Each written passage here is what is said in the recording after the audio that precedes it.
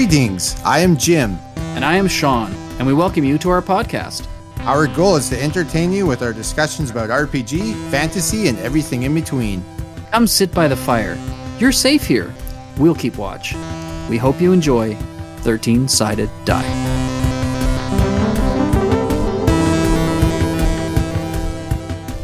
Level 3, Episode 20, live at AardCON. Wow, Jim and I are so excited for this new episode. Not only do we level up, but we recorded the show live at the RPG gathering AardCON. Come listen to Chris, our lore master, keep us on track. In the second part of this episode, we'll get some of the band back together and reflect on how the event went. And now, I am so excited to say these next words. 13-Sided Die was taped in front of a live audience.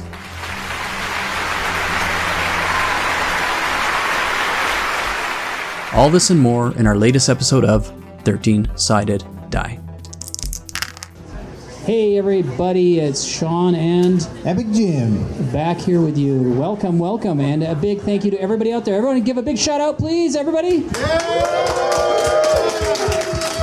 Wow, so great. We are here at AardCON. Some crazy person came up with this idea to have a little kind of gaming thing, a D&D game. Was that you? Don't shake your head at me.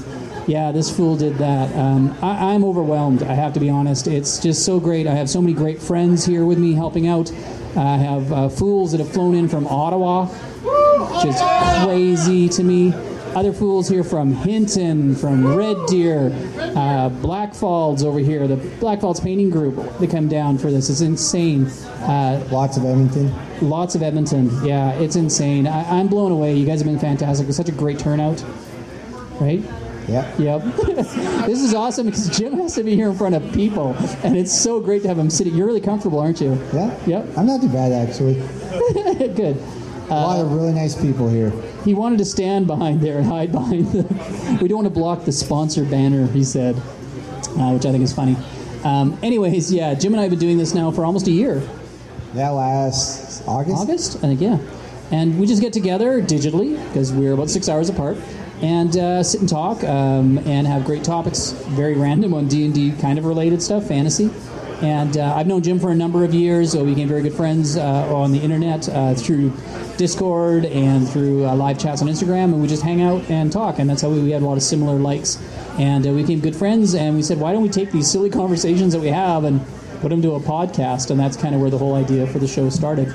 And it's been great. We've had a lot of really good fun from it, and we've had a couple of people come on and talk. One amazing speaker we had with us, John. John, yeah, I love John. Tale of the Manicore, if you guys listen to that podcast. Wow, so great. And then we had another person we talked with, didn't we? I don't really remember that. Remember? No, we're going to talk about that. It's all good. Deleted episode. But this is great, and so today is fun to sit and chat. We want to tell you guys a little bit about us, some of the things we've been up to, and then we're going to let it open up for some questions, and we'll see where this rambles. I'm going to turn the camera on, do a live feed in a second, and look at me and Jim in the audience just for fun. We are recording with a poor little microphone there, and hopefully if everything works out, this will become the next podcast release in a little while. Right? Yeah, I just have some notes here. Okay. First off, Sean, man, thanks for throwing this together. This is awesome. Thanks, buddy. Yeah, you built it from the ground up. You are the most determined and hardworking person I know. And you inspire me daily. Thanks, buddy. The other word for that is foolish. And foolish. Yeah, I do appreciate that, man. Thanks so much. I think what struck me about doing this when I first started was just how excited people got about what you're saying, the grassroots of it. I've had a lot of people say how they're excited because it's not a big name, it's not a big box, it's not a bunch of stuff. A lot of us all went to Calgary Expo recently, and I'm not throwing shade in their direction, but it really isn't the Calgary Expo I remember from 10, 15 years ago. It's a very big name, really quite unorganized. Yeah, I'm throwing shade. We're throwing shade now, yeah.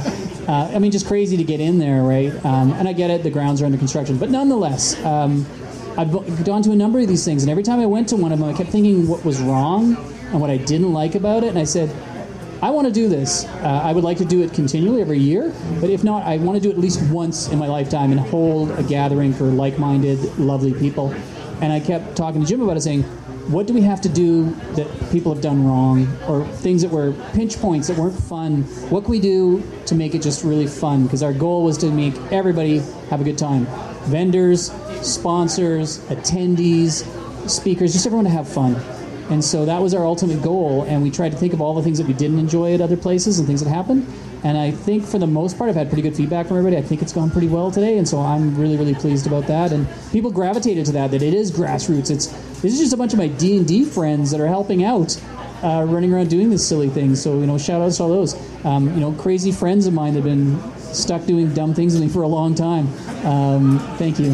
And it's just lovely. It's just a lot of love in the room, a lot of people helping out. So it's an exciting episode. This is episode 20. And we say every 10 episodes we get to level up. So that's kind of exciting. Our episode is leveling up to level 3. We have no idea what that means, but that's what we say. Doesn't really mean anything. So what is our level up things today, Jim? What are we doing? We roll for hit point dice. Okay. And we roll a 13-sided die, don't we? Yeah. Yeah, which I honestly have one. I don't. But I got a 12. It's 20. 12, and we'll add 1 to it. So I'm going to ask somebody out there to come up here and roll hit points for us. Do I have a volunteer? Anybody? Come on up. Come roll some dice. Thank you. Sorry, you are? My name's Laura. Her name is Laura. Laura, here's the lucky dice. Please roll. 3 hit points. Woo! Yeah! And add 1 for 13, so it's 4 hit points. Thank you, Laura. Thank you so much. We're much stronger now.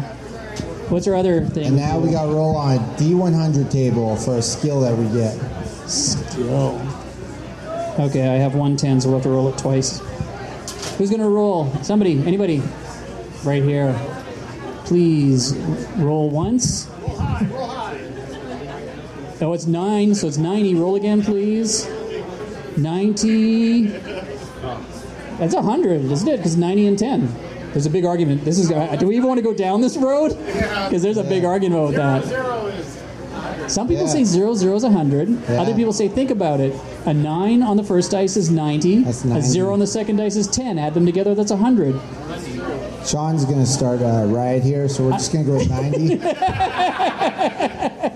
We can cast Pass Without Trace once a day, which is what I'm trying to do. You're doing it really well. I can hardly see you there, buddy. Thank you very much. And your name, sorry? Tim. Oh, I think I've know Tim. I've never met that man in my life. Is that no. a plant? Is that a plant in the audience? Oh, my word. Thank you, Tim. That was a rigged dice roll. I just met Tim a few minutes ago. It was really cool. We're over at my booth and we got to talk. Oh, yeah, we're childhood And I'm friends. telling him all about, I made this thing for a guy named the Viking over there, Epic Jim, and he's very, very nice to me. And he's like, oh, yeah, that's really cool. I said, and then I got this, and then I, foolishly, Joe Manganello saw what I did and asked if I could make him one. He said, oh, that's really nice. He's just playing along with me. And he's like, oh, it was about 5 minutes ago. I actually know Jim. We grew up together. Like, oh, okay, that's awesome. Nice to meet you, Tim. A lovely person. He didn't make fun of me. He was very nice. That's good. You have a lot of friends. Yeah, I have some. Every time I go somewhere with this guy, there's like, oh, someone knows Jim. Someone knows Jim. That's awesome. So anyways, this is basically what we do. What did we do last episode? Was it the new movie? Dungeons & Dragons movie? Was that last episode? No. No. You gotta ask. Chris is here. Chris is our fan, Chris is our lore master. Is it high-level characters? Oh, that's High-level right. High-level characters. Yeah. Whose podcast is this? Yeah. We should have Chris's name on it. Yeah. That's right. We did high-level Chris. characters. That was actually pretty fun. High-level characters are tough. So, anyways, we're available on all podcast platforms. You can find us at search 13-sided die.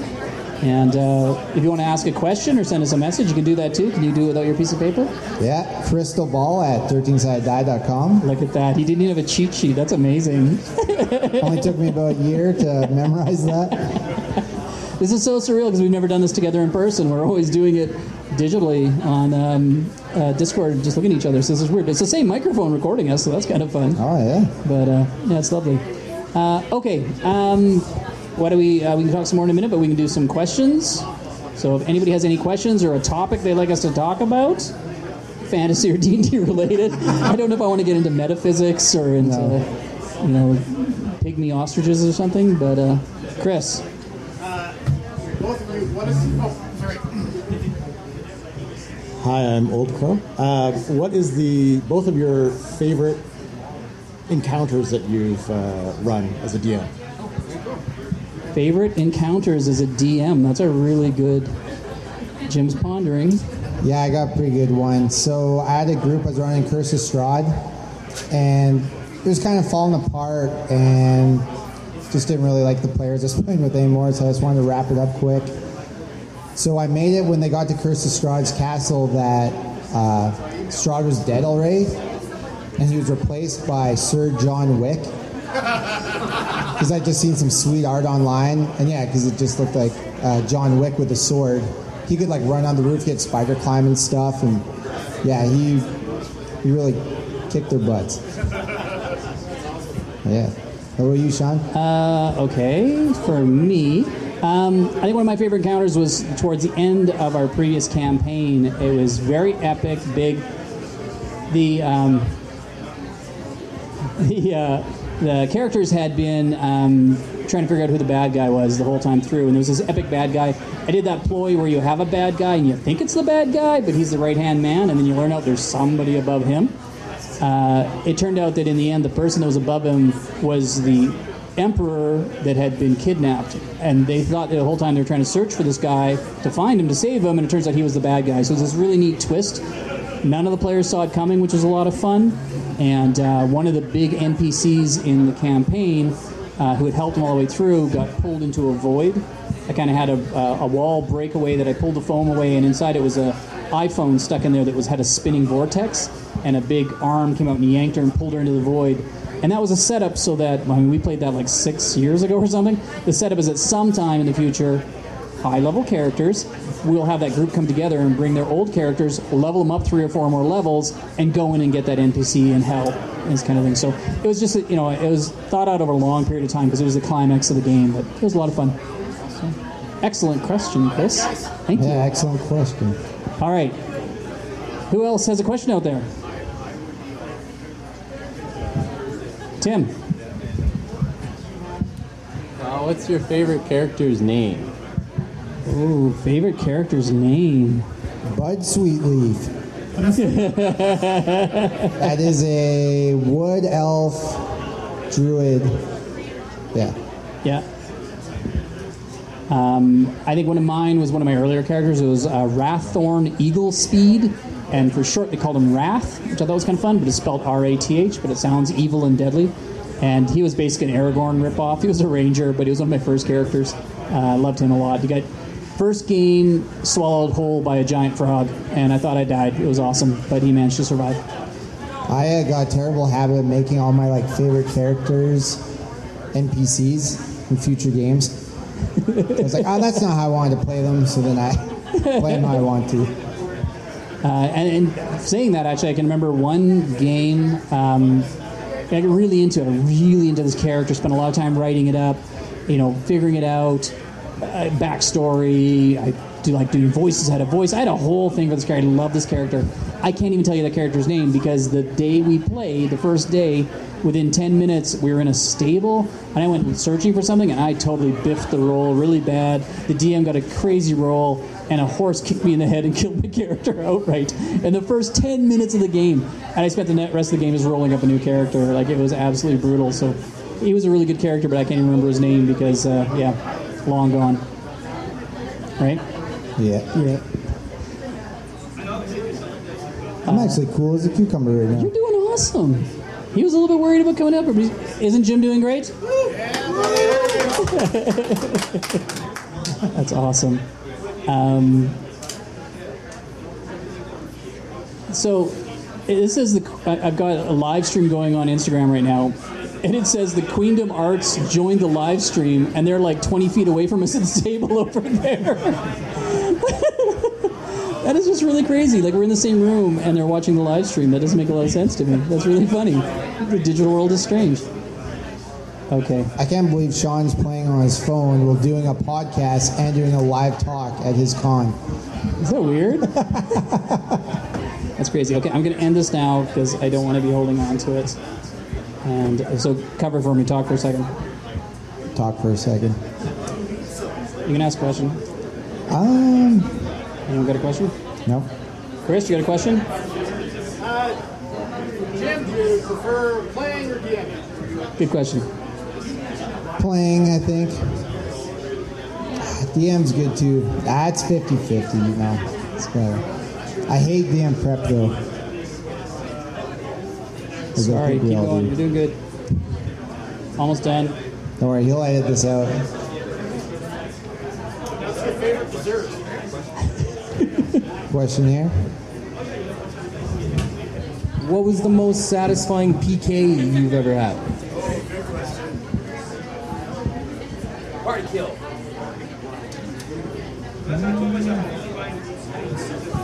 I gotta think about that. I don't even know if I've had a TPK. Yeah, I know. I came close. We've talked about that before too. A lot of people wear those as badges of honor, right? I've talked to people and they're like, yeah, man, I've wiped out my party like 4 times. It's like, really? You're the DM. You have ultimate power. You can do it. It's not hard to wipe a party out. It's like there's a meteor shower. The whole mountain collapses on him. It's not hard to kill your players. But death in the game though is important, and I don't say I wouldn't pull punches. Like if it's something's going to happen, something's going to happen. A DM that goes hunting for his players, like to me, that's always the big thing. Some people who get in the game think of the game as a conflict between players and DM, and I've totally never seen that. I always see it as it's the job of the DM to get those players through this crazy obstacle with all fraught with dangers and stuff and learn things, and to try and get them out on the other side. And, sadly, if a couple fall by the wayside on the way through, that's the way things work. But it's not your job to just to take them out and annihilate them. That's hard at this time of day. It's your job to, again, make sure everyone has fun. And so, I don't think I've ever done a TBK. Yeah, I think I have done one, and it was with Tim at Comic-Con. I ran a one-shot. I was playing with a bunch of players that don't play D&D, so they were really dicking around and doing stuff they probably shouldn't have. And they ended up getting thumped on by a bunch of giants. I see that. Yeah. That makes sense. And it was very satisfying as a DM because they weren't doing what I wanted to, and they paid the price. Chris, was there a TPK in order today in your game? Did you see one coming? No, I fear I underpowered him. Did you? Yeah. Old Crow DM here, Chris, ran the first D&D game down there, which is fantastic, earlier in the day.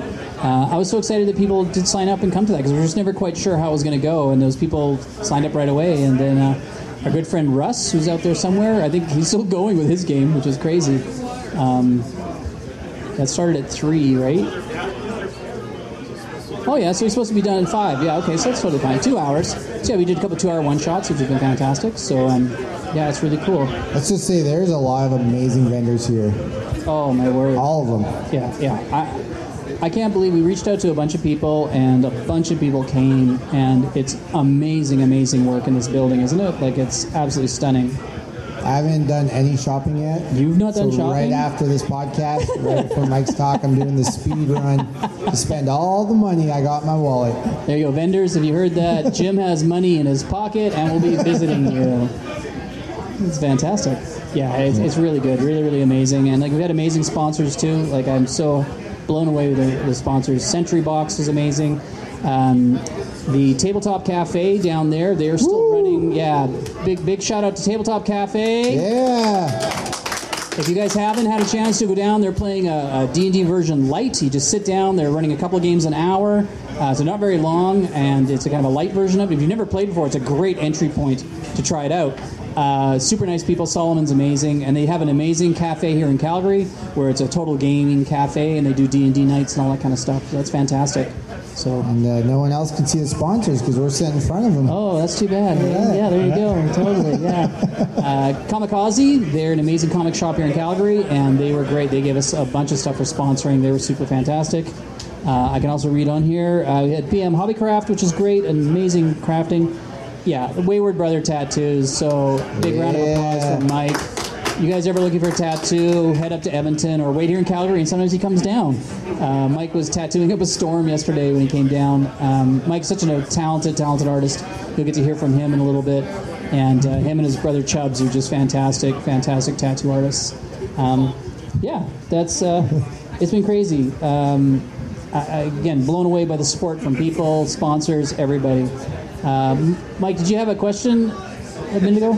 Yes.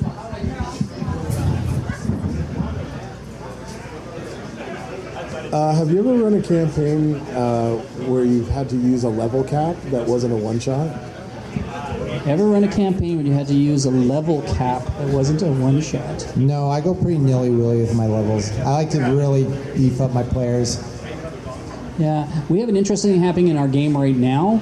My son Connor, we had this weird thing happen. He wound up fighting a agent of death type of thing, and right before it happened, they were in the realm of a god, basically, because something had happened. This cowboy had a demigod as a girlfriend was the play. We brought Jim into the game, which was funny. Not my idea. And he wanted to go get his stuff because he broke up with his ex-girlfriend who was a demigod. And so they were in this kind of demigod astral plane type thing, and weird stuff happened, and they found a deck of many things, of course, and they started pulling cards from it. And any of you not familiar, a deck of many things can be very good or very bad. And Connor pulled something. He wound up going up 3 or 4 levels like that, and he got this crazy cloak that had all the... It was insane. His character's so beefy right now, it is just going to mess with my world when we play, because he's like leapfrog 4 or 5 levels above everybody, which is crazy. I like that Sean's playing it off like, oh, they found this deck of many things, and like, what the heck? Yeah, you put that in there. You're the DM. That is, who knew? Who knew? And then one of our characters in the beginning of that campaign a few years ago, they were playing kind of a samurai type character, which was really cool. And they're very strict by the rules, by their code, as a samurai would be. And they come across, they were gifted this house, and it turns out there's some squatters in the house, and the squatters are thieves. He finds out they're thieves. Basically, everyone's just ready to kick them out, get rid of them. And then he's talking to get ready to go, and he goes, and you guys are thieves. Like, yep, okay. And he just slits the throat of one right there, like just kills him. I'm like, whoa. And I'm like, no, it's not evil, because they're criminals. He's lawful. They're bad. Okay, he just killed this person. And then it's just like, whoa.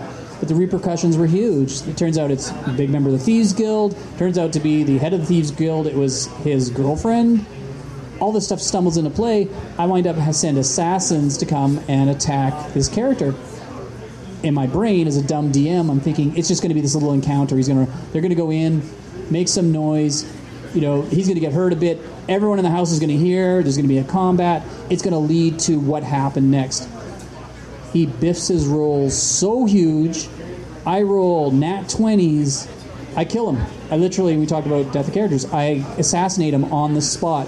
This is our 3rd or 4th game, and everyone's like, what? It's just like, what? One of the main characters just died? It was crazy. So him and I talked about it, and they were going to resurrect him. And they went to the church next door, and one of the characters begged the church, would you please do this? I will have tithes to you for the rest of my life. It was a beautiful moment. They brought the dead character there, and in my game, when you die, everyone leaves the room, and if they're going to resurrect you, you leave the room, and I sit there and talk with them, and it's kind of stolen from Critical Role, yes, but I say to them, do you want to come back? You're going to get called, the tether's going to pull you back, the clerics are going to try and restore you, but do you want to come back? Want to continue? And so they resurrected him, and Kyle's like, no, I think that's really cool. 3 games in, and he's dead. That's a really neat story. Let's do it. I don't want to come back. Everyone in the game like, what? Because then they come in and they do the resurrection, and I'm like, nothing happens. Like, what do you mean nothing happens? Do it again! They're freaking out, and no, he doesn't come back. So then for a while, Kyle played this little fun character, and it was, for like 10 games, it was an off-throw character, a little hobbit monk. It was hilarious, and he had so much fun because it was a giggle character. It wasn't important, because the plan was to bring his character that died, his father, back to claim his son's body, who's even a bigger samurai. And no one knew this in the game. So Kyle's playing this other little hobbit, and it's really fun. And then I introduce, and this senior samurai comes in with an entourage, like a whole riding party. It was epic. It was amazing. Everyone's like, what's going on? And they introduce who he is, and they're like, oh my goodness. And they're like, oh no, Hayase died. We got to tell the dad, like, I know he died. I'm here to claim the body. And I said, okay. And at that moment I said, Kyle, can you introduce yourself? And then he starts talking as this new character. Everyone's like, what? I thought you were this hobbit. And for a little bit, Kyle's playing both characters. And it's that surprise. No one saw it coming. That all of a sudden everyone just thought I was going to, NPC the father. That's now Kyle's character. and he came into the game 3 levels higher than everybody else because he's senior, which is kind of fun. So I actually like a dichotomy, and milestone leveling in a game takes that away. Like everybody levels up at the same time. I'm from the old school, and in the old school when you leveled up at different intervals based on your class. So you'd have different people at different levels at different times, and I kind of like that in a party. So if my party gets disjointed and I have people at different levels, I kind of like that. But I think you were talking about level caps on things, but I think maybe, wasn't that the question? I'm sorry, Mike, level caps? I think it's kind of in and around there. I don't care if it has, you know what I mean? For me, it's like, let it happen and be all over the place. I like that you're trying to take responsibility away from killing one of your players again. Yeah, he biffed his rolls.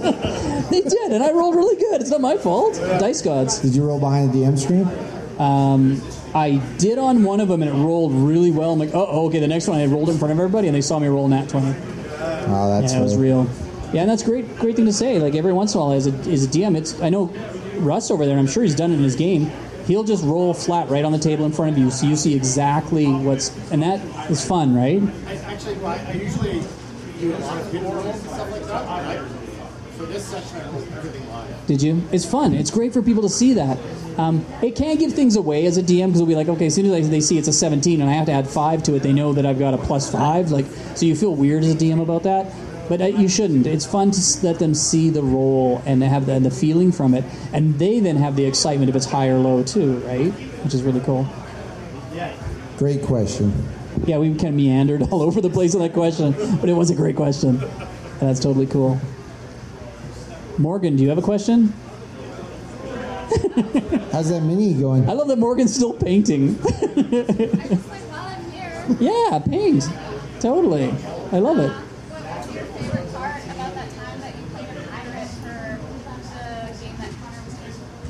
Question was, my son was running a campaign, kind of a fun little game, and he asked me to come in, and we did one of those things too, where I just kind of came into the game and freaked everybody out because they didn't know I was going to play, which is fun, and I got to play a pirate, and yes, I do like pirates.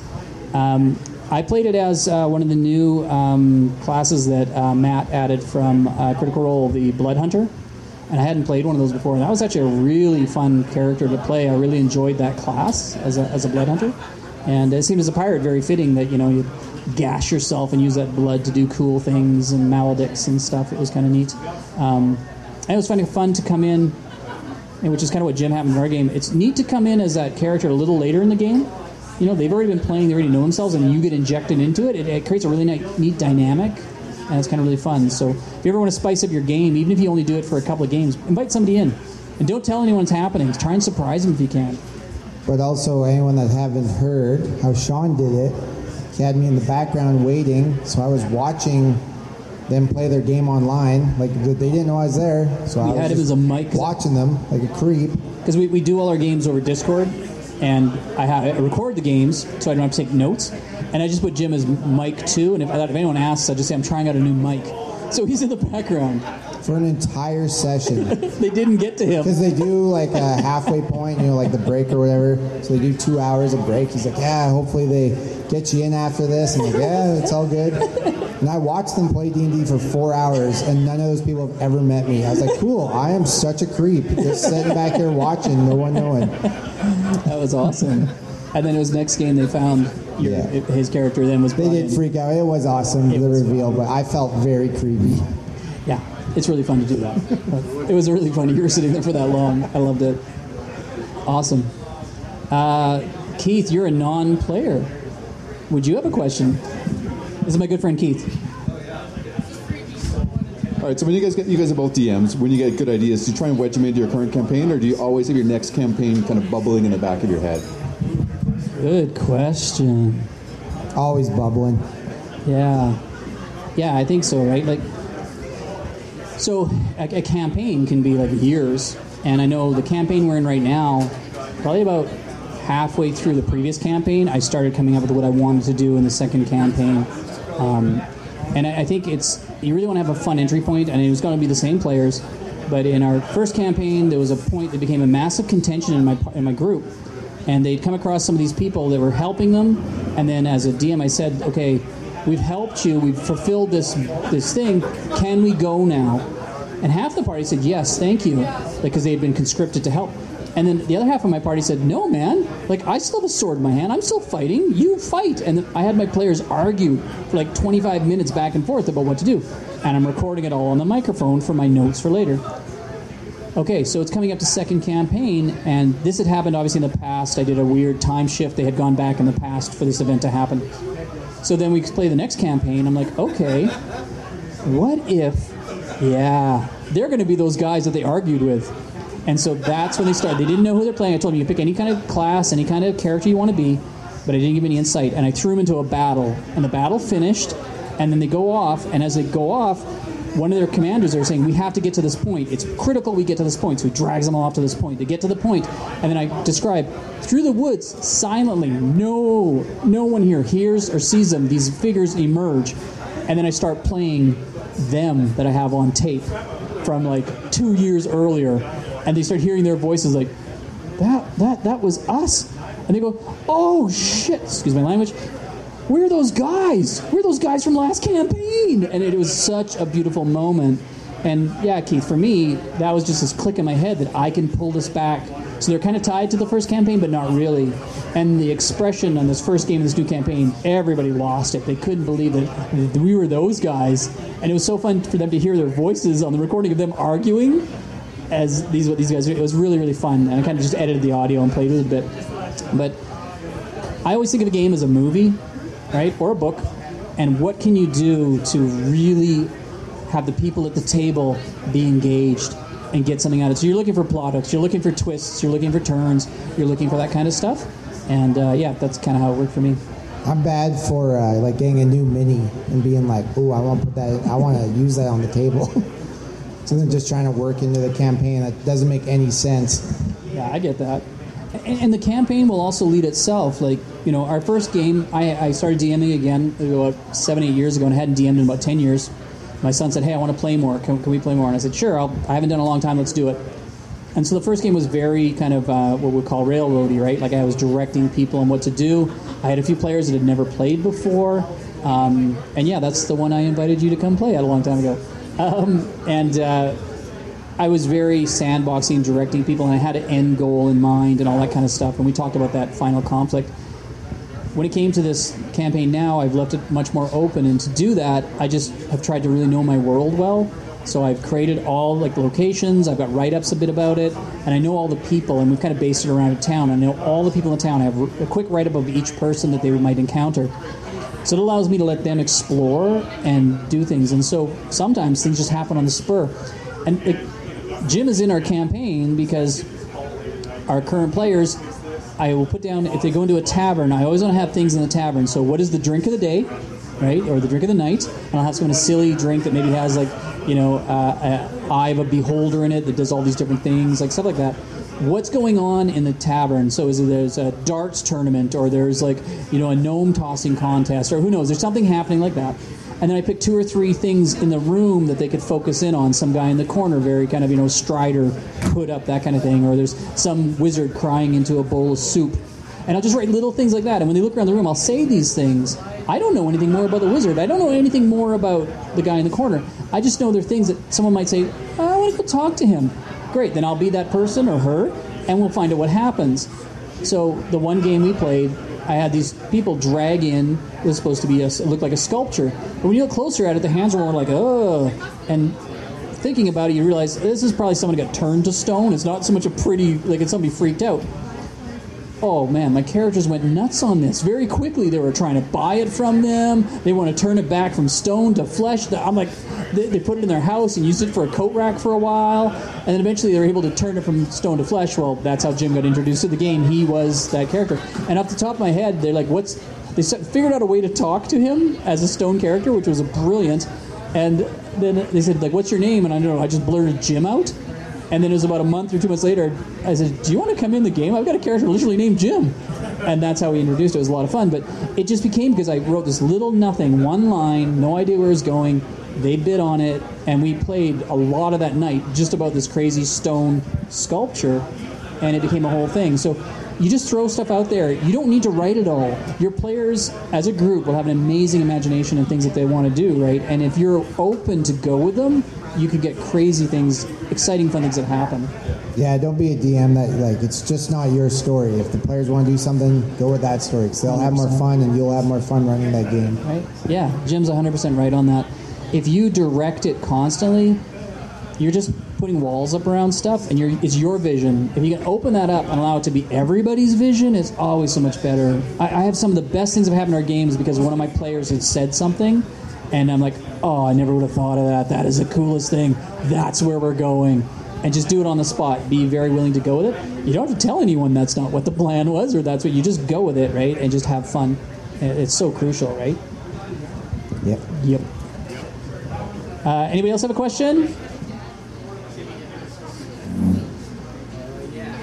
What do you think of DMs using chat GTP? Oh, that's a really, really good question, Tim. The question was, what do we think about DMs using chat GPT? God, I can never remember those 3 letters. So any of you not aware of that, which I'm probably sure are, it's an AI system that you can punch stuff in, it can spit your stuff back. I'm not going to say this. A person that I know was able to use it to write code to put something onto a website, a widget that did things like within minutes. They didn't have to get a programmer to go and write it. They actually wrote it through this thing. It's what this thing is going to revolutionize our world. We have to be, I would say, be familiar with it.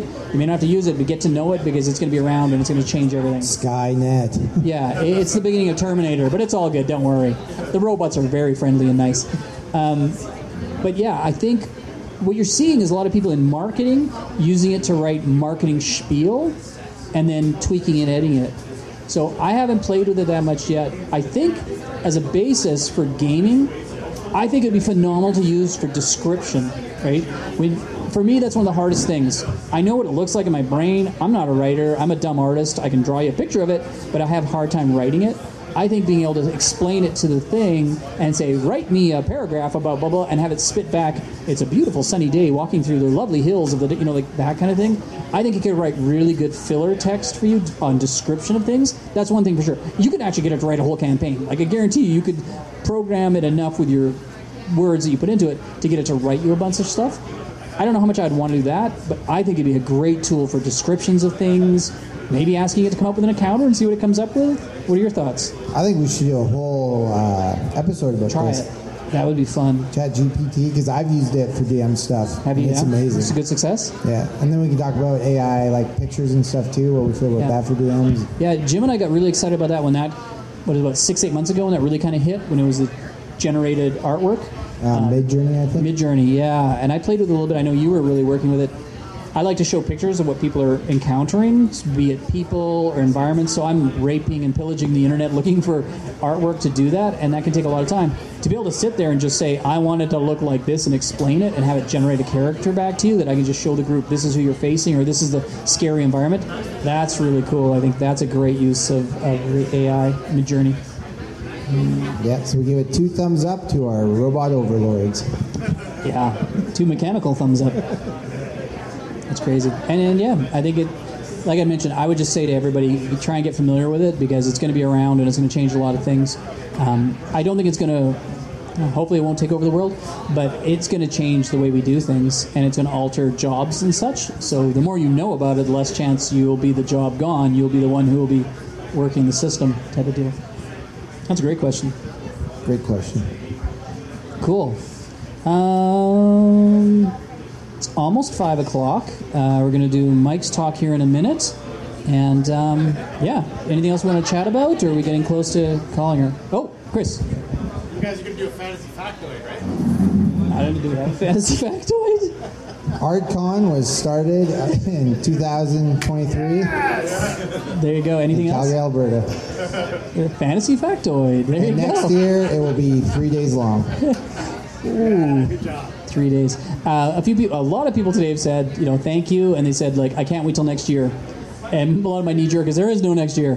Like when I came here this morning, I was exhausted, and I'm like, there is not going to be next year. I can't believe the pouring of love, and just everyone's so amazing. Were you seriously watching the live stream from over there? That was awesome. Yeah. And I can't believe the amount of people that came through the door today. Unbelievable. Like Mike was saying a while ago, how many great conversations did you have today with so many great people, right? So many. So yeah, I could certainly see us doing this again next year. I might enlist a few to help me earlier as opposed to later, which would be fun. But yeah, no, incredible. So I could certainly see that. Yeah, I wrote this little thing here. I just want to say, I find like this is so important, this con, and just fantasy to me in general. The older I get, the more important fantasy tends to be for me. The greatest quote I've ever heard is, "Fairy tales are more than true, not because they tell us dragons exist, but because they tell us dragons can be beaten." I feel like the heroic stories that we tell, and just it gives people laughter and hope and lets them grieve things that they've lost and experienced, like every emotion you can think of, and just in a safe and positive way. So I kind of feel like I owe my life to fantasy. So that's awesome. Just want to thank all the epic adventurers for coming out. Yeah, that's beautiful, Jim. A few of you earlier heard me when I did my talk. I called out to my friend Chris, who was here. And Chris is the younger brother to John. And John is my buddy. I've known since high school. We graduated together. Chris is a year younger. We started playing this silly game back in high school. And those two fools, we still get together and play 40 years later. I don't know how many campaigns we've gone through, and we've gone from old D&D to MERP, Middle-earth role-playing, through to D&D now. My son has grown up and played in it, and Chris's son has grown up and played in it, and we've had lots of friends over the years come and go and have played. I got really emotional when I called Chris out. It really hit me hard. Just knowing this guy for so long, seeing him here, which was just beautiful, it just really warmed my heart.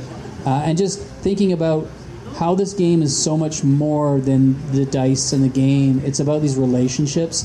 It's about these people. I don't know anybody else from high school. I have not seen any of my high school friends in a bazillion years, but I see these fools frequently, and it's beautiful. And the first hour is how you doing and talking, and just, and it's that relationship. And so, I think that's the biggest thing about this. It's just the people. I look out here and I see all these faces of people that I know, new people that I've met, people that I've known for a long time, and that they are just from this silly fantasy world that we're in, and these beautiful friendships that have happened from it.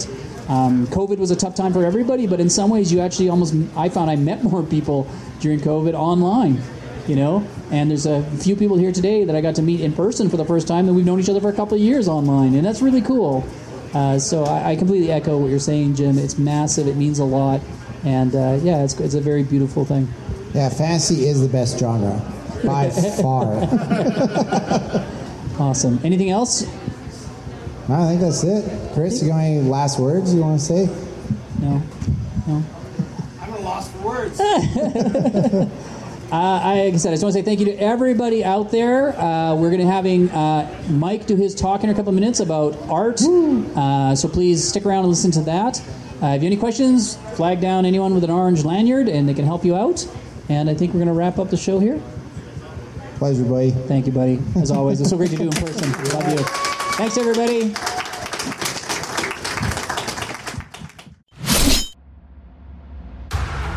Are you looking for a D&D podcast with a dark side? Something more like Game of Thrones and less like Monty Python? Tale of the Manticore is part dark fantasy audio drama, part solo D&D RPG. There's no plot armor here. The dice make all the important decisions.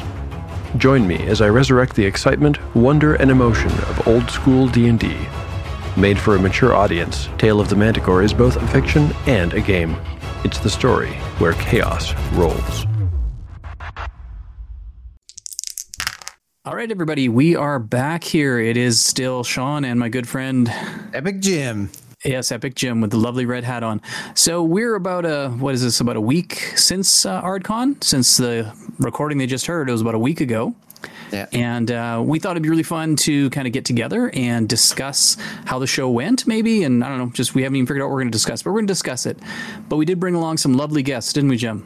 Yeah, we have a whole room full of people here. This is exciting. Yeah. For those of you that could see in video, if we broadcast in video, we have a number of friends up here in our Discord chat right now. So we're going to start in the top corner and we'll let each one kind of introduce themselves and then we'll go from there. So go ahead. All right. I'm Connor. I am Mr. Ardnor's son. And insofar as AardCon is concerned, I kind of was some of the main hands on deck just to deal with all the problems that popped up, basic organizational stuff, and make sure that everything went smoothly, as my background's in a lot of event management. Yeah, I think Connor was like general manager on the day. He crushed it. Excellent. Next. Hi, I'm Friendly Mike, and I was able to help out with some of the art direction for the project, which was an absolute blast. Yeah, and you also gave a great talk on tattoo history and fantasy art, which was amazing. Well, thank you. Next. Yeah, I'm Chris. I'm also known as Old Crow on Instagram.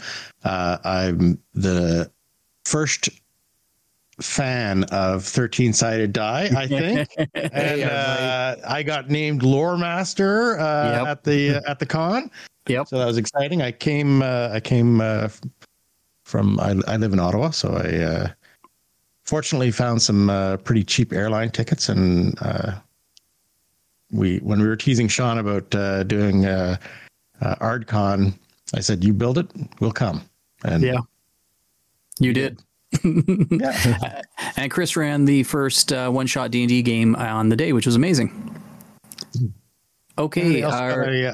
I also got a tattoo while I was there from Friendly Mike.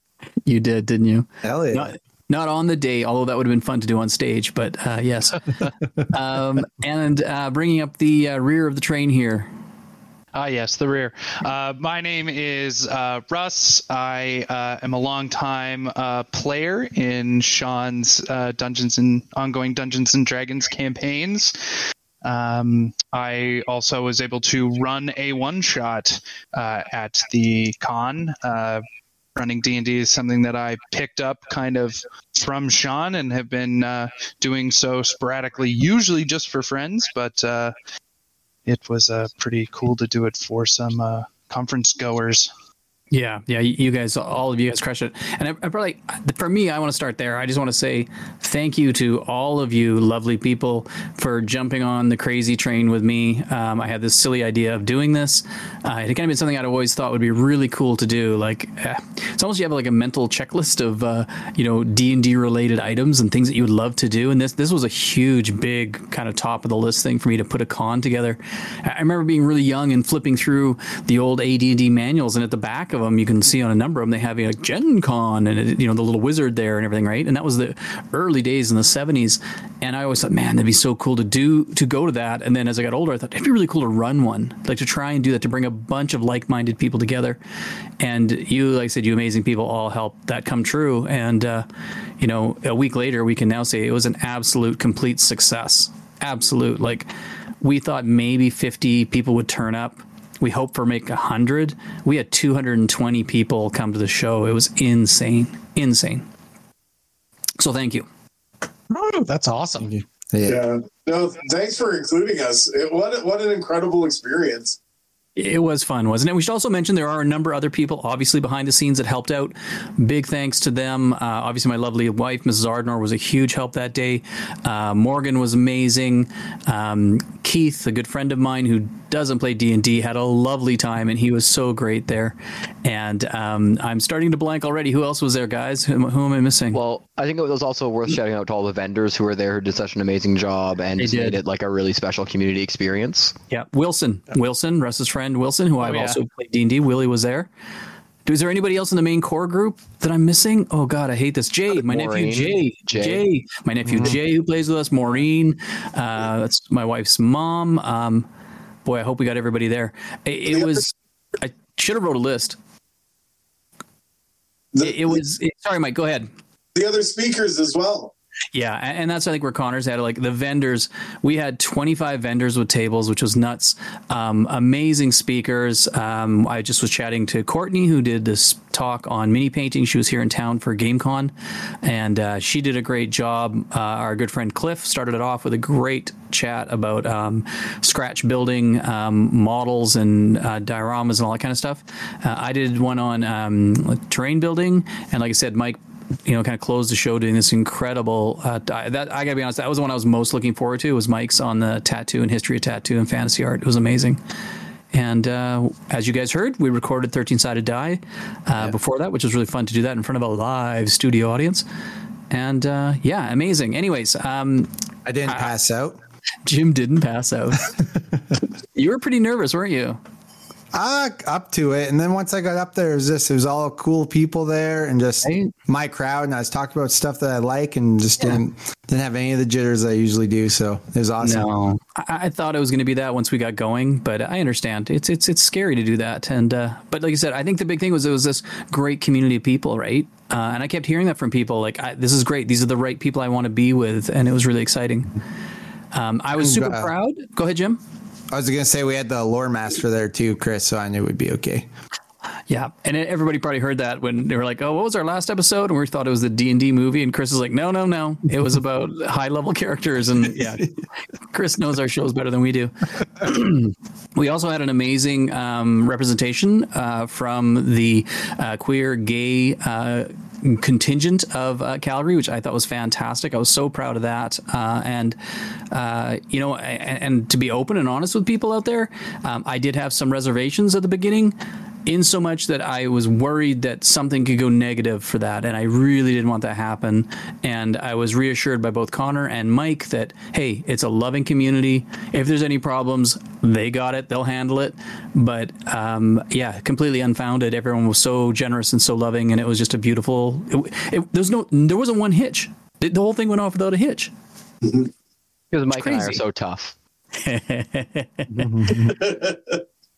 Okay, that's enough of me yattering on. It was really great. Like I said, really thanks to everybody. And let's kind of just open it up for some general discussion.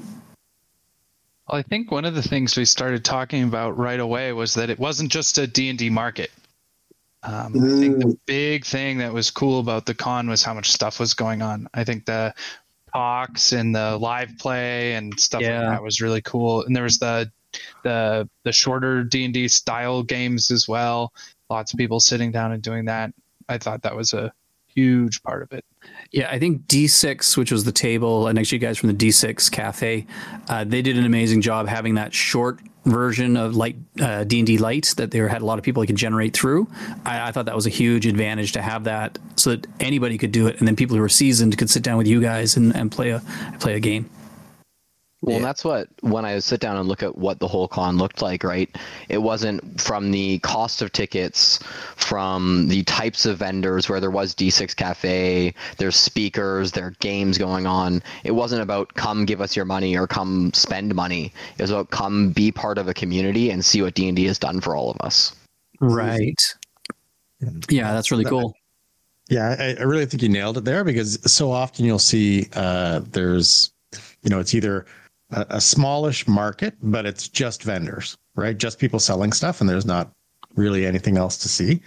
Or they're the huge multinational Comic Cons, right? Where you're stuck like sardines, and you're paying an arm and a leg for everything. I think this was like, it was just such a great community event, and you could really feel it in the air. It was tangible. Yeah, for me at the very beginning, I wanted to have speakers. That was one of the high things on my list, was having speakers.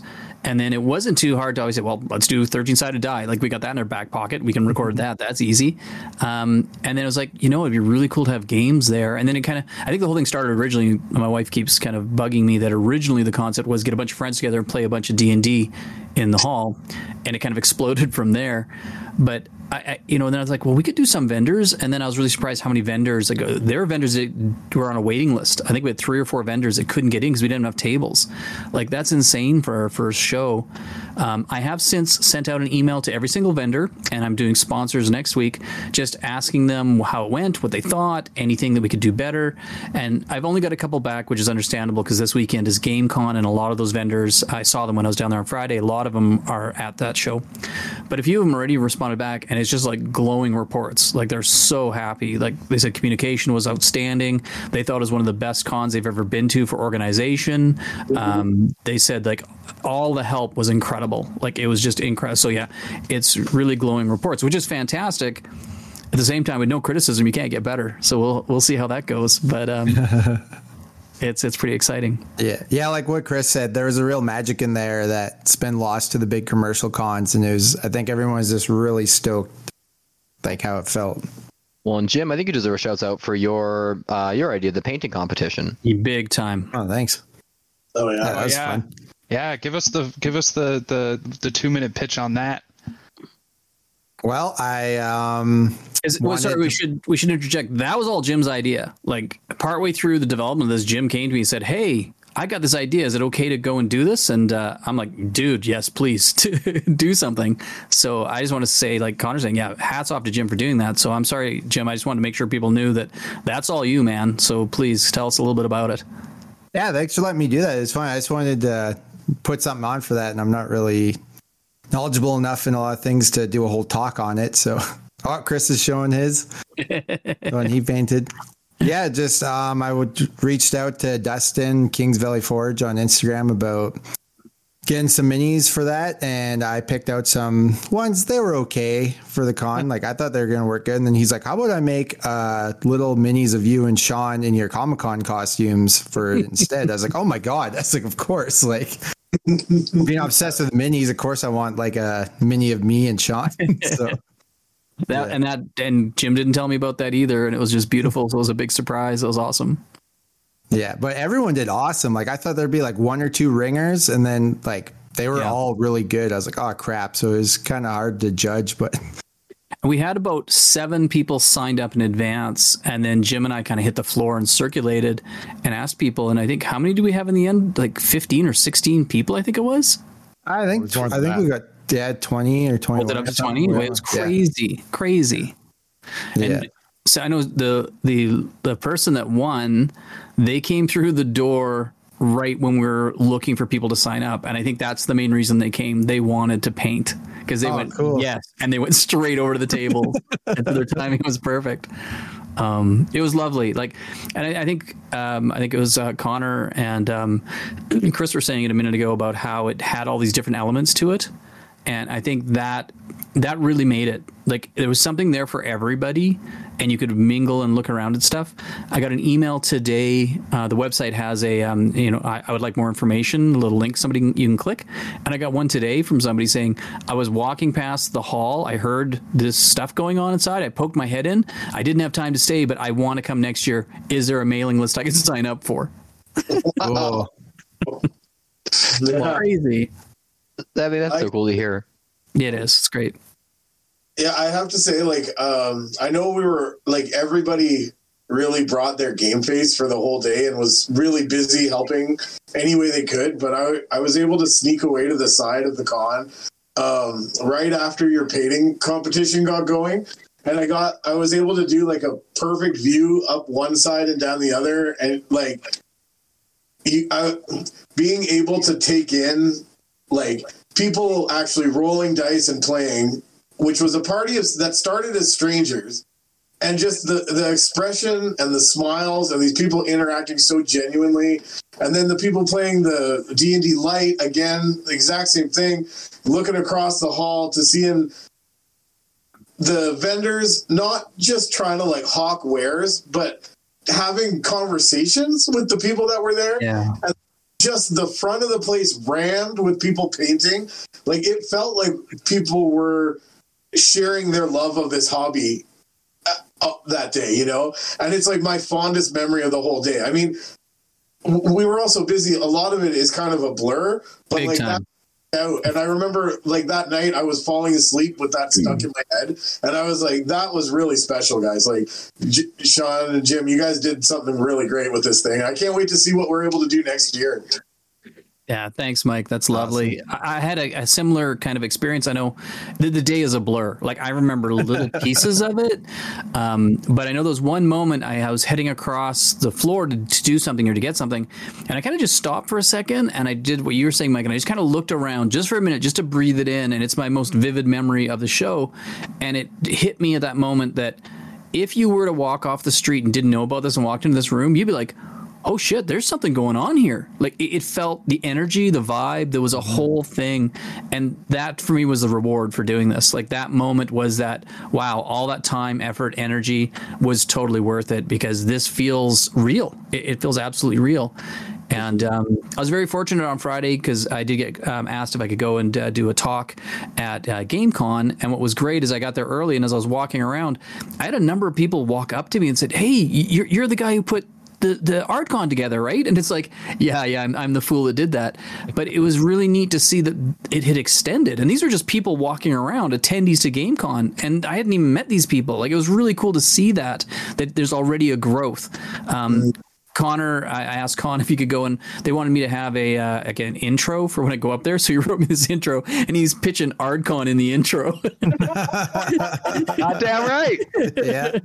Awesome. Which was sick. Everything is sales opportunity, man. Everything. And, I got to go and talk to PM Hobbycraft, who was one of our sponsors. They had a big booth set up. And they were awesome, and they were so thankful. And I said I'm going to send them some pictures. And I got to talk to Gord at the Sentry Box and tell him how it went. And I think he was pretty blown away. Like, when he asked about, like I said, we had 25 vendors. He's like, wow. And I told him, we had really cheap prices for the table. He goes, I think we're going to have one next year. And I talked with him all about it like 3 months ago, and they weren't very interested because they don't really do shows. But now he's kind of thinking maybe it'd be worthwhile. Yeah. And those not in the know, the Sentry Box is the largest game store in North America. Yeah, it's huge. And so that was really cool. It's heaven. But probably the best one, guys, is it turned out that Fenris, who turned out to be our biggest sponsor, who came to us, we didn't go to them, they were at GameCon, and I got to go meet Gabriel, who is the main gentleman I've been talking with.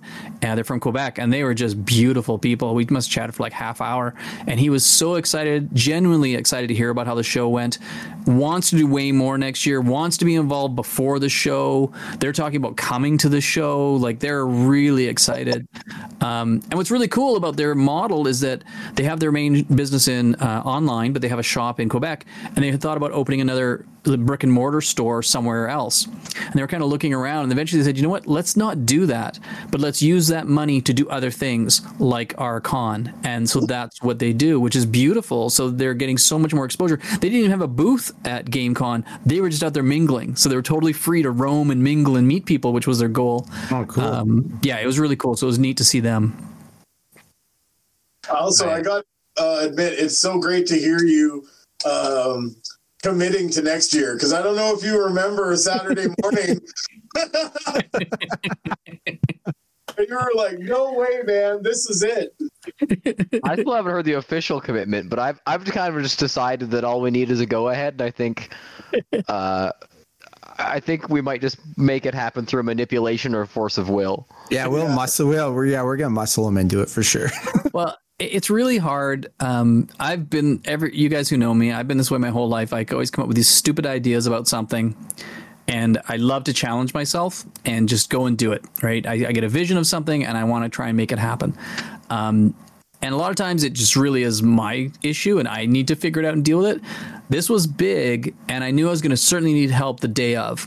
And so I'd asked a lot of my close friends, can you guys, help out on this thing? And everybody was immediately more than willing to help.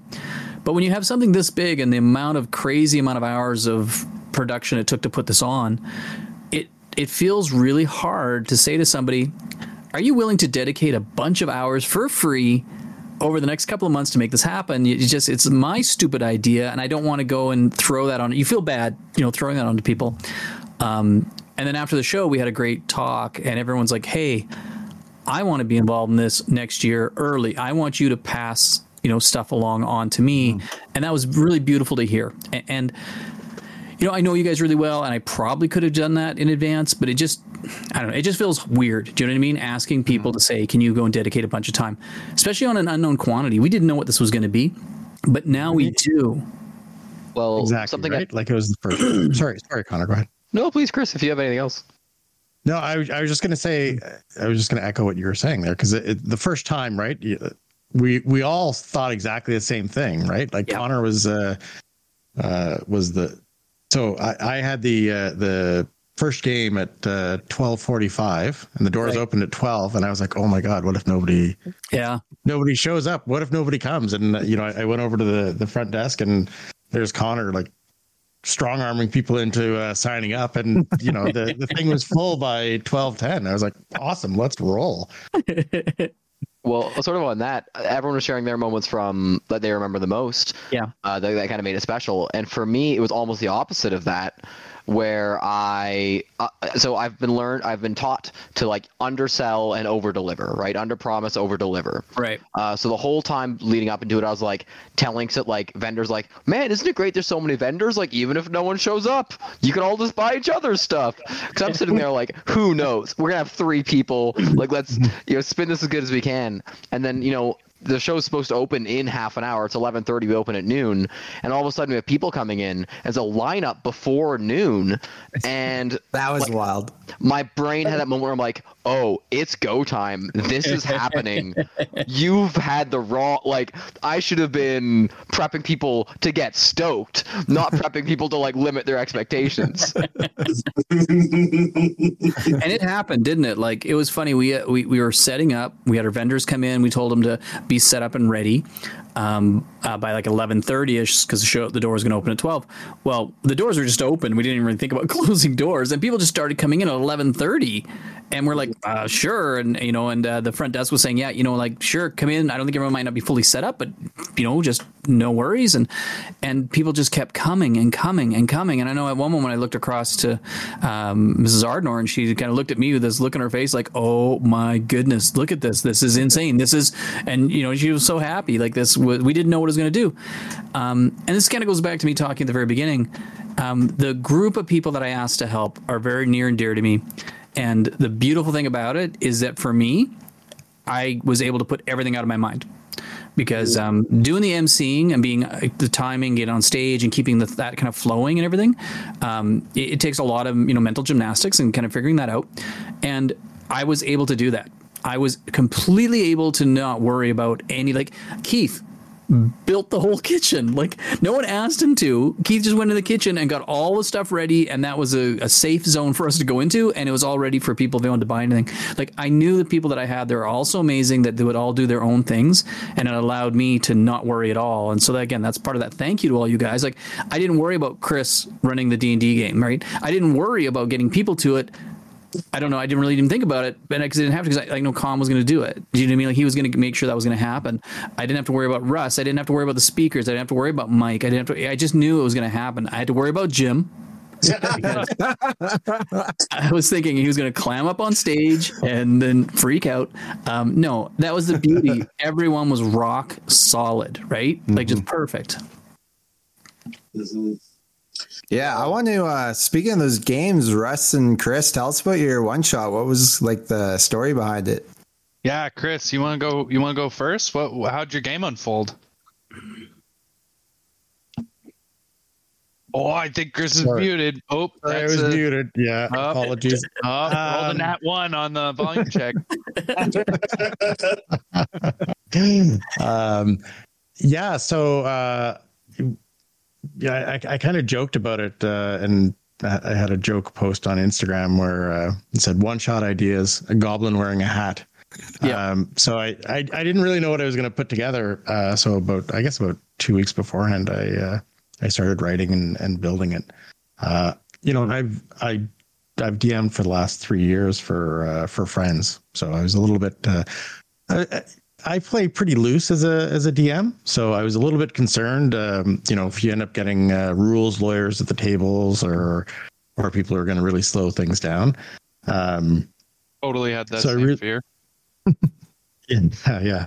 So I really focused on making it a quick run through, right? Like you've got a time limit to finish this module. Yep. And that's what it's going to be like. And actually, I was going to discuss this not right now, but soon talk about if there's a template or something that we could follow, because I was thinking, because I've since the con I've gone back and rewritten a bunch of stuff, like improved it and improved on it, and I was thinking we could post it to the AardCON website. That's cool. That's very cool. That'd be sweet. Something that we talked about doing, there was so many things that I thought about and talked about, and I had a crazy long, it's 3 or 4 pages long of to-dos on the to-do list. And one of them was I wanted to write a little something for the tables where the games were being played that would be spoken to the people, saying it's a safe environment. We respect each other. We won't, no one's allowed to this, that kind of stuff. Right. And that never happened. And I remember thinking partway through the day, it did strike me like, oh shit. I hope everything goes okay for Chris and Russ, that they don't have a dork at the table. No offense to the dorks out there. I probably should say a dingus more than a dork. I didn't want you guys to have some guy or some girl at the table that was like a rules lawyer that was really, like, you know what I mean? Just really on you guys. 2 hours is no time to play. Like, you are just going full steam. Yeah. I don't know if Russ is he might be too humble to say, but Russ had an awesome speech at the beginning of his, and I don't know what Chris said, but I got a chance to listen in on Russ's little kind of speech at the beginning about how D&D is an op-ed thing, and I think it was really well done, and he might want to speak to that. Yeah, not to upstage Chris or anything, but I can't remember where I heard it. It must have been, I think it was some board game YouTube channel. And they were joking one time. They were saying, they're like, not a lot of people realize this, but every board game is optional. You can stop playing when you're not having fun. They end whenever you want them to end. And so I just kind of took that idea and ran with it a little bit. It was something along the lines of, it's like, hey, just so everyone knows, D&D is an opt-in experience. If there's anything that happens here that you don't jive with, you can get up and leave. No one will be offended. And then kind of just imagining the steps from there. Like, I'm not some sort of professional group happiness expert, but just those quick couple words on, like, you can come in, you can leave if you want. If someone says something you don't like, we're just going to skip right over it. We don't need to get into why you didn't like that. They're going to respect that wasn't something you were interested in, and we're going to move right along. That's awesome. That is awesome. And you know what?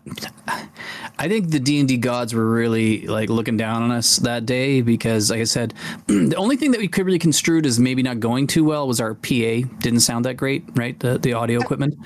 I was told they had something. I used to DJ, so I have a big PA and stuff I could have brought, but they told me they had something, and we took so much stuff down there I didn't want to cart something else. And it was mediocre. And a good friend of mine, Dave, who I used to work with, came in, and within like a short period of time of being there, he's like, no, F this. And he split and came back with his sound equipment, and we were like hot swapping it, and it was way better. And I'm really happy because I did record the whole day on audio. So I've got all what was done up on the stage. And I could hear the difference from the early stuff to when we got the speaker PA system switched, which we recorded 13-sided die on. So I was really happy that happened because it was way better for the recording that we heard today, which was great. That was probably the only real wrinkle that maybe popped up. And for all of it to go that smoothly, for your guys' games to go so well, like I popped over a couple of times and looked, and everybody I've spoken to or near you guys said it was amazing, and that the two of you guys just absolutely crushed it as DMs. Like you could just, like Mike said, you could just see the smiles and everyone, all these disparate people who don't know each other, just having so much fun. That was brilliant, and I'm so happy that it worked that way for you guys, and that you got a good experience from it. Mike? I didn't get a chance to play, and I mean, none of us were expecting it to be that busy, and I was actually kind of like looking forward to maybe getting the chance to participate in that or the painting competition or whatever. But I love the fact that you assigned random pre-generated characters to the players too. I thought that was such a fun idea because, like, I don't know, like as a player myself, I'm like, oh, this would be great to sit down and kind of like you're gonna have to try and figure out this character, like how you want to take them on the fly, which in and of itself is already kind of a silly thing, which then kind of like breaks down like the weirdness of playing with strangers because everybody's kind of in a little bit of a silly situation right off the bat. So you've already got that kind of commonality where you're going to be starting looking at other smiling faces, being like, well, we're just going to have to see what happens, just take the best of it. Yeah. Well, I had a benefit over Chris where I'd done 6 characters, and I kind of imagined number 6 as like the please don't put someone here unless you absolutely have to sort of chair. And then at the last minute, just kind of worked out that I was able to plant my buddy Wilson in that character. And he came out swinging in the first 5 minutes. He was doing an accent. He was goofing around. He was making fun of himself. It like set such a good tone. Like, It's amazing how I think naturally sometimes it can kind of seem like D&D is about the dungeon master versus the players. Yeah. And I think that being able to set the tone that way with like basically one of my oldest friends just to come out swinging, like he's making fun of me, I'm making fun of him, he's doing something goofy, somebody at the table suggests something like that sounds like a bad idea, and he just dives in head first. He's like, yeah, I'll jump through that wall, or whatever he ended up doing. So maybe Russ, that is a template. Like maybe next time we think about having a spot always reserved for one of us or somebody in there to do that, right? Yeah. Are we admitting to planting ringers in our games now? I don't think it's a ringer. I think what it is an aid to the DM, right? Like it's just on a short 2-hour game, you really need to keep it flowing, and having that person there to help you out is huge. I fundamentally disagree. It is a ringer, and everyone won. Because I mean, ultimately, at the end of the day, yeah, it's about having fun, right? It is. And, if you can have somebody at the table to help, not the right word, but lubricate the enjoyment of the game, I think that's a super good addition. I'd also like to call it Russ, actually, because I know he had a bit of a different approach, which I found really interesting, and I think it's a really great aid for helping people get into the character. If you could talk about it, you know what I'm talking about, Russ? Oh yeah. So this was kind of a little trick. This is actually a Mr. Ardnor special, which is before every session. Instead of a simple player introduction, Sean runs us through a complex player introduction. So the idea is he starts out with a little speech, which I believe is from a movie. It is. Who can name the movie? Mazes and Monsters. That's right. Yep. Yeah. Mazes and Monsters. Sean starts out with the Mazes and Monsters thing. It's like, I am the dungeon master. I am the absolute authority in this world we have created. It's like a pretty like schlocky sort of thing, but it works. Like it totally works. And what I'd pre-generated for all the characters was their intro speech. That's awesome. So it was really, and I had attached this like goofy little name tag that had their character name on it. And I'm a designer by trade, so I'd like picked out a fancy font, and they'd all were different colors so that they could just every material that the players were handed was kind of a little bit of character information.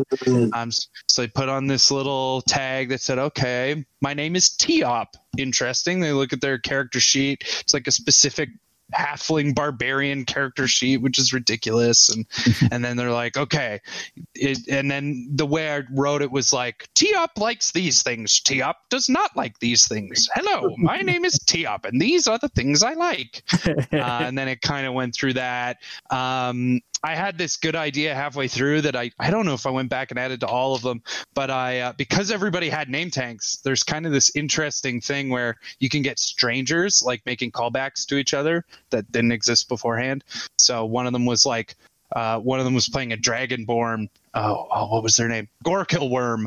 And in the middle of somebody's intro speech, in parentheses, I wrote, stare directly at Gorkill Worm when you say the next piece. And so then it was like, hopefully this one doesn't burn my cloak this time. Just did a great job of simulating the sessions before. And I think as someone who's played in these Ardnor games, everyone who I know who's played with them, with Mr. Ardnor and then with me and with Russ, basically we've all incorporated this, because going around the table and having everyone say a little blurb in character is like, I am this person, I am this person, just really gets those juices flowing. I think it's a great way to break the ice, even for normal campaigns. Like I do it in every game that I run, and I know Russ does too. Yeah, and when we kind of talked about, I think Jim and I in one of our one of these shows, the Lore Master might remember if we did, but one of the things that I like to do as well is like everyone has a pat one. It's kind of their standard, so they can just say that one if they want. But we also encourage players to update it every game. So it also lets the rest of the players around the table who you play with, each time, to understand where your character's at, maybe like what they're working on, what they're thinking about, what's kind of on their mind, which is really cool. So before the game's even started, the game has started, which I think is really, really great. And like Connor says, it just really sets the tone. Again, I want to reemphasize, I did not talk to Chris or Russ about what they should do. We talked a little bit about maybe how many players we should have. And then it was like, just do it. And if you need anything, let me know. So Chris obviously came in from Toronto. So I had some minis and some stuff for him, paper and that to work with. But it's like, I didn't have to say, can you send me your game plan beforehand? I would like to read it. Can you say, because I knew these guys had it. They had it locked. Again, I didn't have to worry about it. And when you're working with a team like that, that makes it so much easier. I didn't ask Mike, can you send me in advance what you want to talk about? I didn't do that with any of the speakers because I was so excited to hear these people speak because I know them, I know what they're about. And if you can insulate yourself with good people on any project, you don't have to worry, and it makes you look better because you're surrounded with a bunch of amazing people. And so that's something I learned early in my career, and I always tried to hire the best people and have the best people around me because then you have the best chance of success. And we absolutely had success. Like, we didn't make money, we broke even. That was a huge goal. I didn't want to come out of this owing money. I sent a message to the hall right away after the show and said, thank you very much. Everything went really well. We had a great time. Thank you. Got an email back the next day saying, yes, thank you. I was at the hall in the morning. It was lovely. Everything was clean and tidy. You guys did a great job. No worries. You should see the damage deposit by the end of the month. So it went, everything just went, like I was talking about the D&D gods, they just smiled down on us. Everything went so well. And it was incredible. Yeah, absolutely. Something I was really excited to hear about is if Mike could maybe dig into the poster. 'Cause I thought the poster had an extremely unique look. And honestly, I was so stoked the first time I saw it. Oh, wow. Thanks a lot for saying that, man. I mean, obviously, like, my background is in tattooing, and I don't have any formal training. And it's only been in the last couple of years that I've really, well, actually, like, oddly enough, thanks to really Jim and Sean, really helped start letting me see that I might have some potential in the world of like illustration or design more so. So I've been really trying to like study on my own and stuff. I mean, like when I look at it, I still feel like you can tell it's like an amateur's best attempt at something, but maybe that gives it a little charm, I'm not sure. That's a true artist thing to say, right? Never had. Yeah. It's perfect, Mike. It's amazing. It was so, like Jim said, so perfect for the show. Yeah. Thanks, guys. But like, I don't know, it was a great time. It's like, and working with these guys is great. And I mean, when we all are attracted to the hobby for kind of like the same things, right? So it's so fun to just be able to think and imagine like, well, what's something that I would like to see? And I mean, I've spent so much time looking at kind of the old like graphic illustrations that you'd find in like the second edition modules, like the first edition modules. Like I've had a small collection of those that I've somehow managed to keep with me since I was like, I don't know, like 11 or something, like forever, and just that graphic style of just hard, solid blacks and then use of negative space, I've always felt can not just grabs your attention and your eye, but for some reason engages your imagination in a way that like other styles maybe don't or do differently, because you almost have to imagine like the colors of the scene, and then so you're engaging with it a little bit more, and it makes it a little bit more personal to you.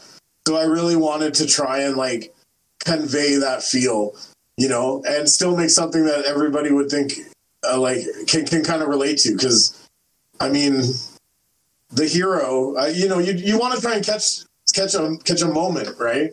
And like I kind of like, I don't know, imagined like a turn undead, right? Like like a big part of a battle or something like that. In campaigns we've all played, right? We've all had those moments, you know. I was like, oh, like a paladin doing like a turn undead spell, like that maybe turns the tide of the battle or something, you know. Like it's something we can all kind of relate to and get behind, and we all think is cool. So I just kind of swung for the fences with it, and it kind of worked. Yeah, it worked. I thought it was a cleric doing bless on the con, you know. Yeah, totally. I also ever the salesperson.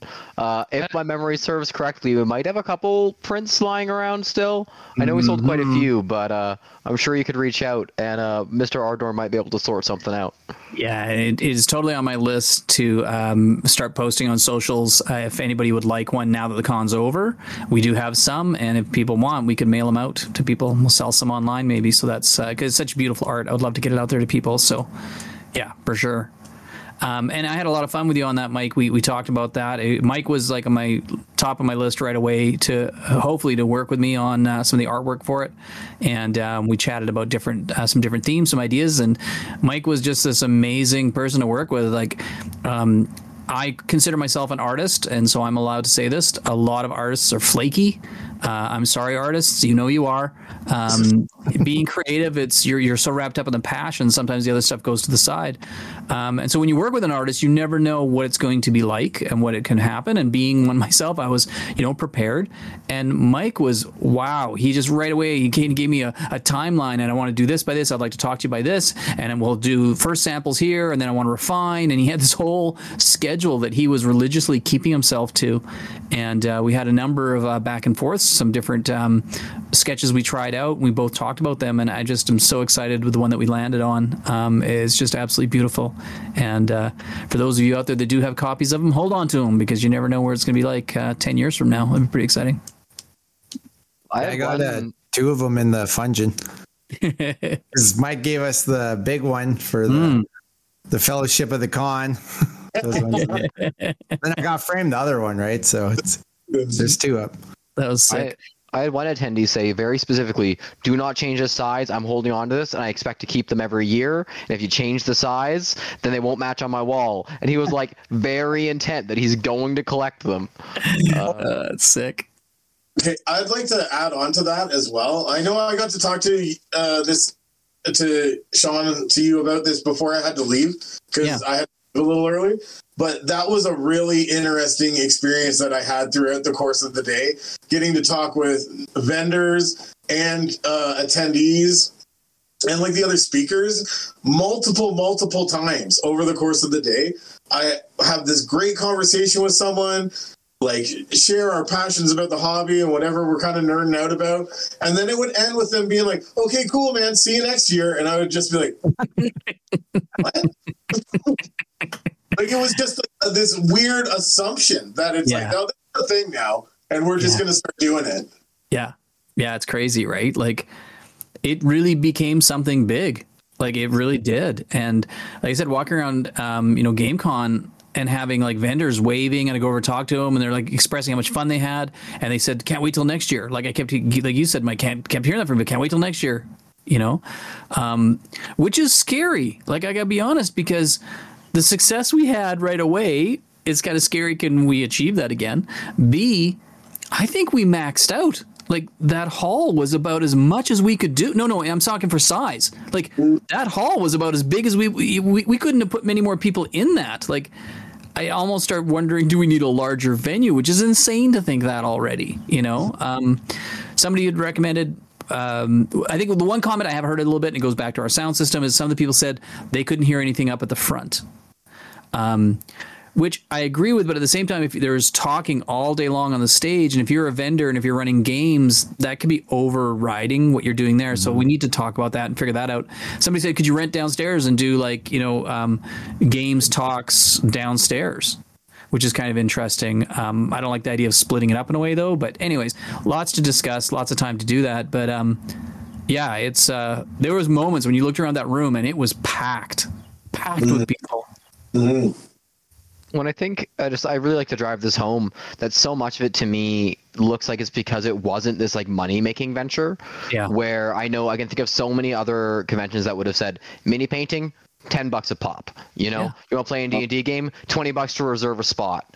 And I can think of ones where there'd be huge lines for everything, and you'd wait in line to get the opportunity to spend money, to spend 20 minutes getting a signature, right? Yeah. Whereas Mike was rolling around signing posters, and we had games for free, and it was this idea of like where it wasn't there to make us money, it was there to break even. Money would be cool, but we want to do community, right? Yeah, and like I said, the painting thing. Jim did that. Jim outlaid money to get the minis created, and Dustin gave us a wicked deal. Jim bought paint palettes. Jim bought paint. Jim bought paintbrushes. That was all out of Jim's pocket. And so I said, hey, dude, like, let me give you some money. He's like, no, you're putting money in. I'm putting money in. And my big love, buddy, like, that was awesome. You were just like all over it. And I think people recognize that. Like you said, Connor, people walked away with a paintbrush, a palette, a 3D printed mini, for free. Like, you just had to sign a piece of paper and jump in and do it.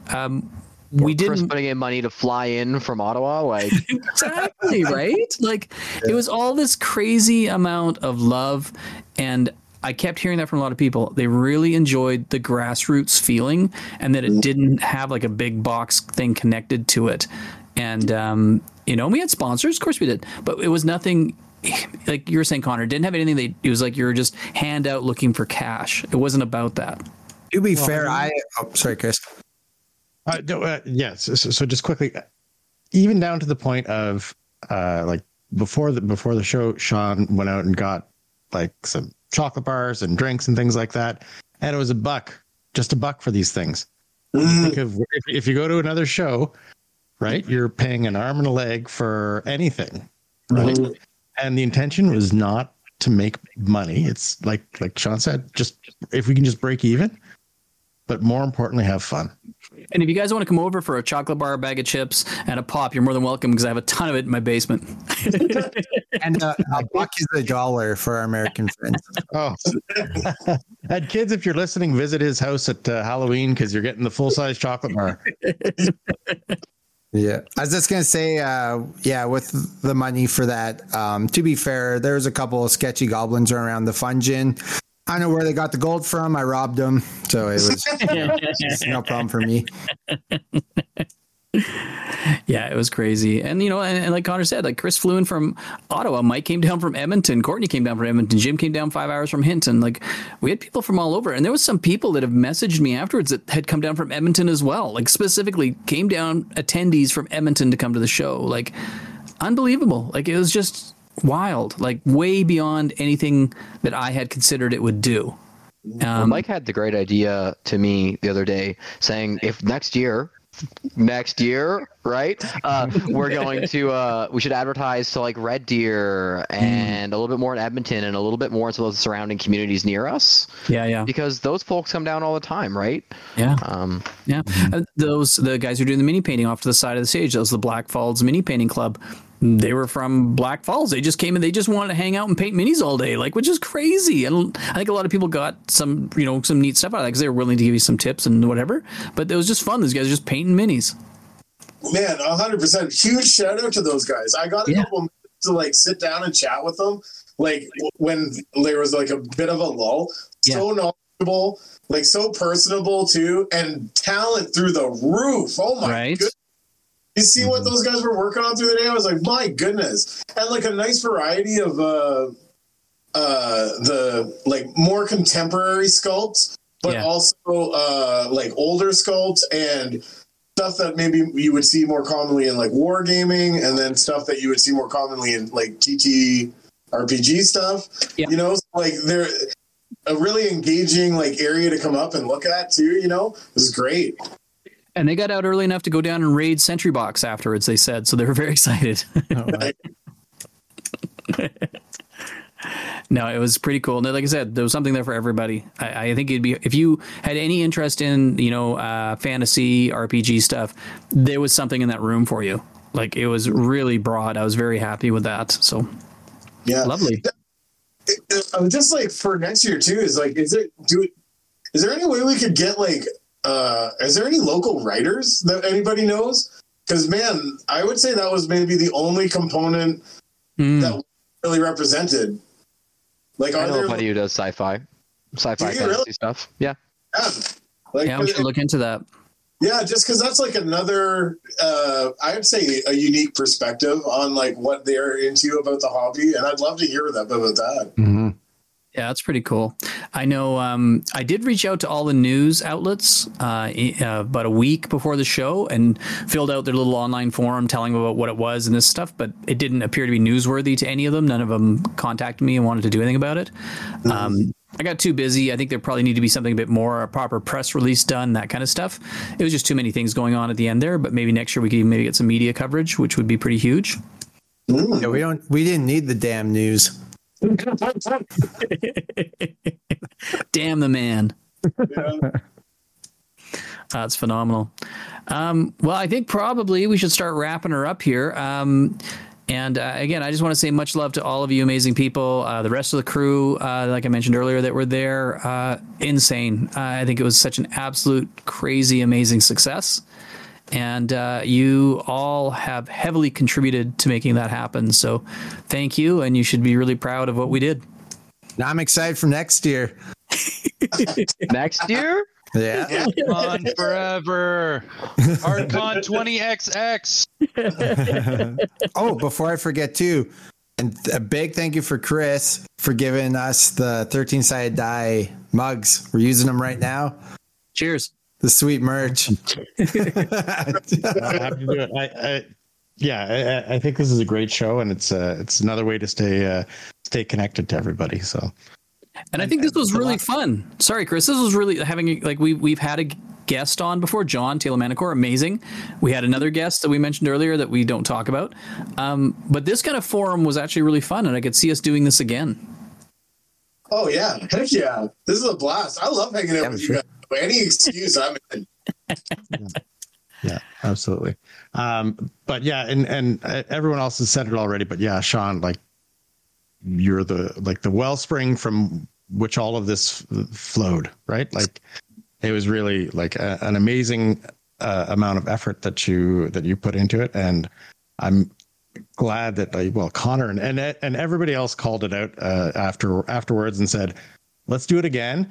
But this time, let's all do it together, so you don't have to take all the burden on you.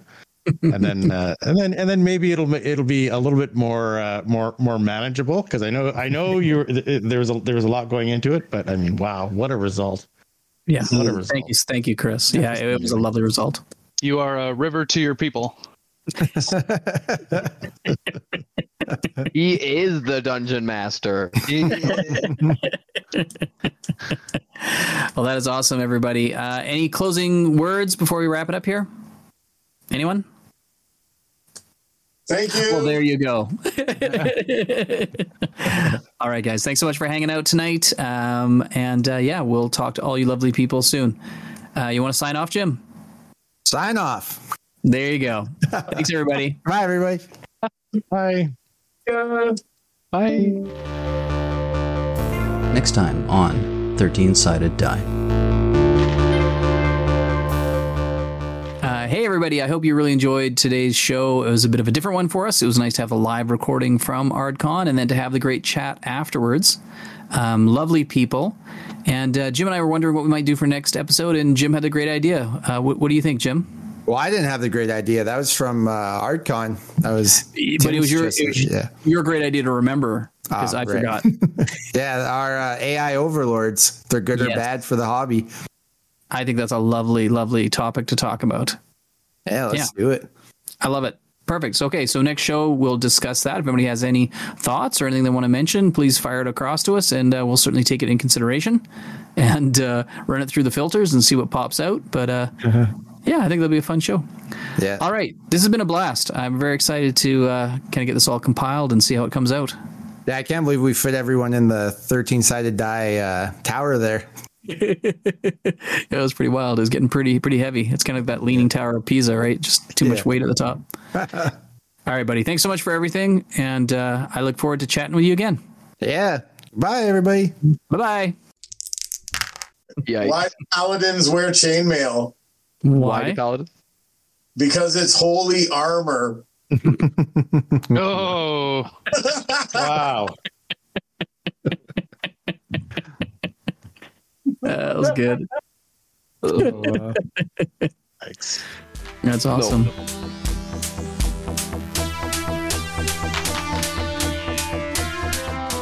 Well done, you. You've made it to the end of the podcast. You are a bold adventurer, to be sure. Remember to fill your wire skin and to have your blade sharpened at the blacksmiths before departing. Thanks for listening. Please subscribe to our podcast to be notified of new 13-sided die adventures. And don't forget to tell your friends about the silly fools talking about D&D. 13-sided die has been brought to you by Sean and Jim. Executive produced by Sean and Jim. Mini painting by Sean and Jim. Engineered by Sean and Jim. Goblin torture device by Sean and Jim. Conceptualized by Sean and Jim. Please note, no goblins were harmed in the making of this podcast.